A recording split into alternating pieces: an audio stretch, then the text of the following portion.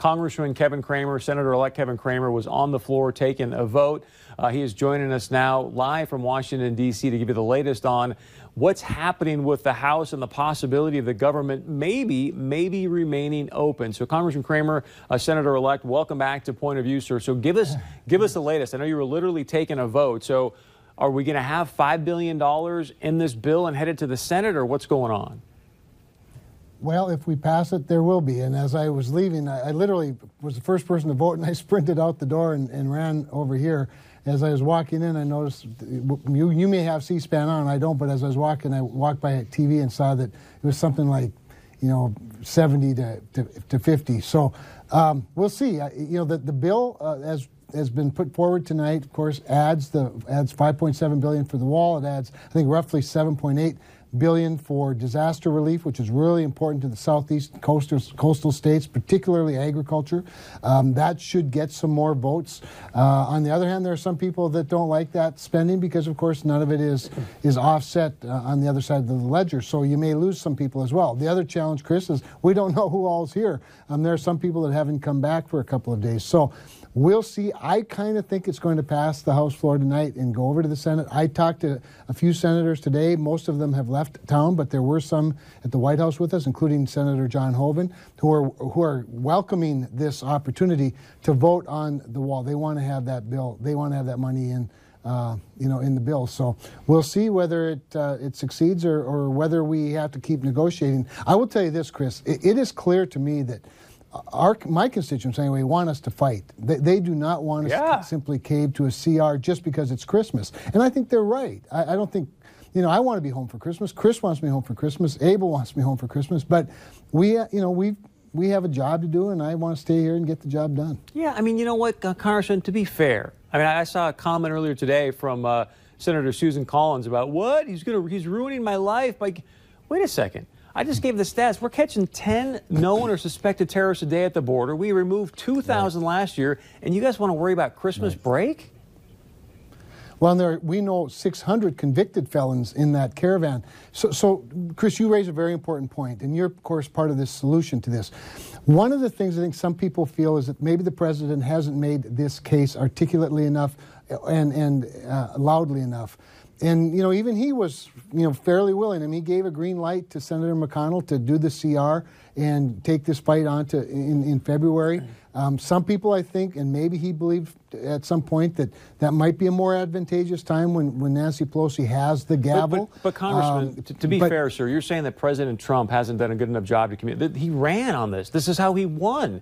And it shouldn't be his job, in my opinion, as a congressman or a senator. It's not the president's job to educate you guys on, hey, here's the bad people coming into our country. Here's that's part of your job. So I don't understand why you guys, especially Mitch McConnell, makes this promise that, hey, you sign this omnibus bill, President Trump, we're going to have the money in the wall. And then Mitch stands up this week like, whoa, we can't shut down the. I mean, what is going on here? Why don't these people understand this? Chris, but these people are the president. President Trump was the person who gave Mitch McConnell the green light to put up a clean CR.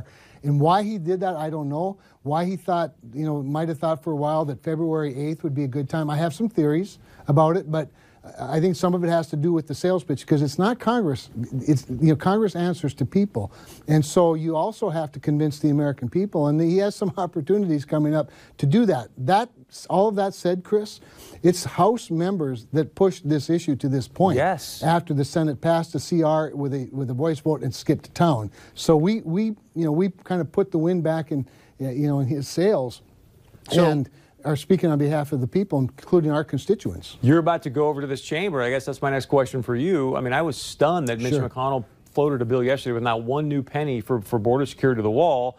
And just for clarity, sir, two things. One, I heard you talk about the number. Is it going to be a border wall or is it going to be border security? Secondly, can Mitch McConnell get the votes to pass this? Yeah, okay, those are two important questions. The first question, the word wall has become a bit of a misunderstood word because, of course, wall implies a closed structure, which, by the way, I still think is better. I think a concrete wall that has no opportunity for people to, to spread their legs and scale it, I think that's a better structure. That said, the president likes the steel, walls with the slats in it, the steel slat fence. So that's the only distinction, but it's a physical barrier that stands between, Mexico and the United States, and call it whatever you want. Secondly, does he have the votes? I don't know if he has the votes, Chris, but here's what I would say.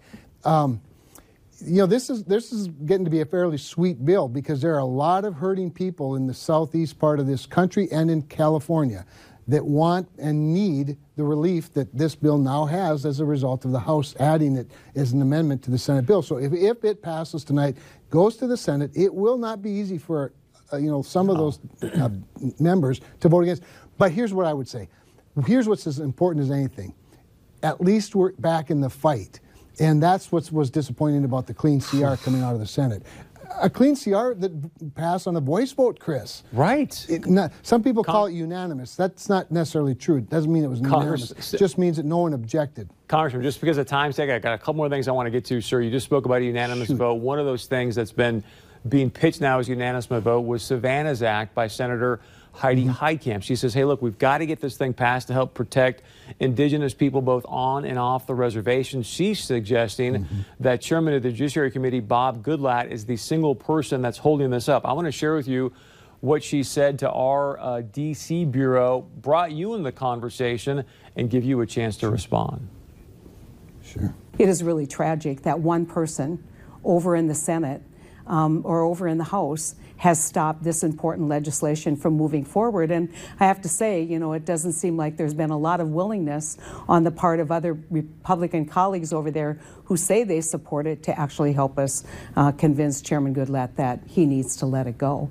And in particular, it's important that Congressman Cramer weigh in with Chairman Goodlatte and that he push to get this done as well in the end. The unfortunate thing, and this is one of the things that I think the American public doesn't realize, the House members aren't here. The Senate's been working now for 2 weeks and the House hasn't been in Washington, D.C., so it's awfully hard to rally the troops over there when they're home enjoying the holiday season instead of here working. Senator-elect, I got very limited time. She's saying that you were hanging out, enjoying the holiday season, and you're not doing enough to push Representative Goodlatte. What say you? I didn't see Senator Heitkamp at the signing ceremony for the Farm Bill today. She was on the conference committee, so I don't know what she's talking about. I'm sitting here right now. Bob Goodlatte and I had a good discussion about it today. We have a red line version. There is a problem. A number of our police officers and police organizations have a problem with the bill. We've got a fixed version of it. The issue is the clock itself. There are 137 UCs, as they call them, bills like what Senator Heitkamp's talking about that have come over from the Senate. There's not a hold on it right now. We hope we can get it on what we call, we don't have a UC, we don't have unanimous consent. We have to vote on every bill. This is one of the differences. The House votes on every bill. We don't just not vote and call it a bill or call it passed. So we have to bring it to the floor. We hope to be able to bring it. We couldn't get it tonight, maybe tomorrow. If not, I'm happy to introduce the bill on January 3rd if that's what it takes. Congressman, last question. She obviously is making it sound like she's been extremely busy, but has she taken the time to call you and congratulate you on your win? Well, she's not done that, but more importantly, I talked to Bob Goodlatte just about 2 hours ago, and she hasn't even called him to ask him to get the bill through. So that's a bit of the problem. To tweet an insult at the chairman of the Judiciary Committee rather than call him and say, hey, Bob, how can we get this done is not the way. That's not how bipartisan leaders work. Boy, I have a lot to say, but I'm going to keep it to myself. Senator-elect Kevin Cramer, thank you so much for the time, sir. I know we'll talk to you again soon. And by the way, the big hoopla over pens today was whether or not the president would use Mitch McConnell's hemp pen to sign the bill. He didn't. If you get one of those, let us know, will you? All right, we've got to leave it there. I have one. Congressman Cramer, thank you very much, sir. Stick around. We're going to be wrapping things up. We'd love to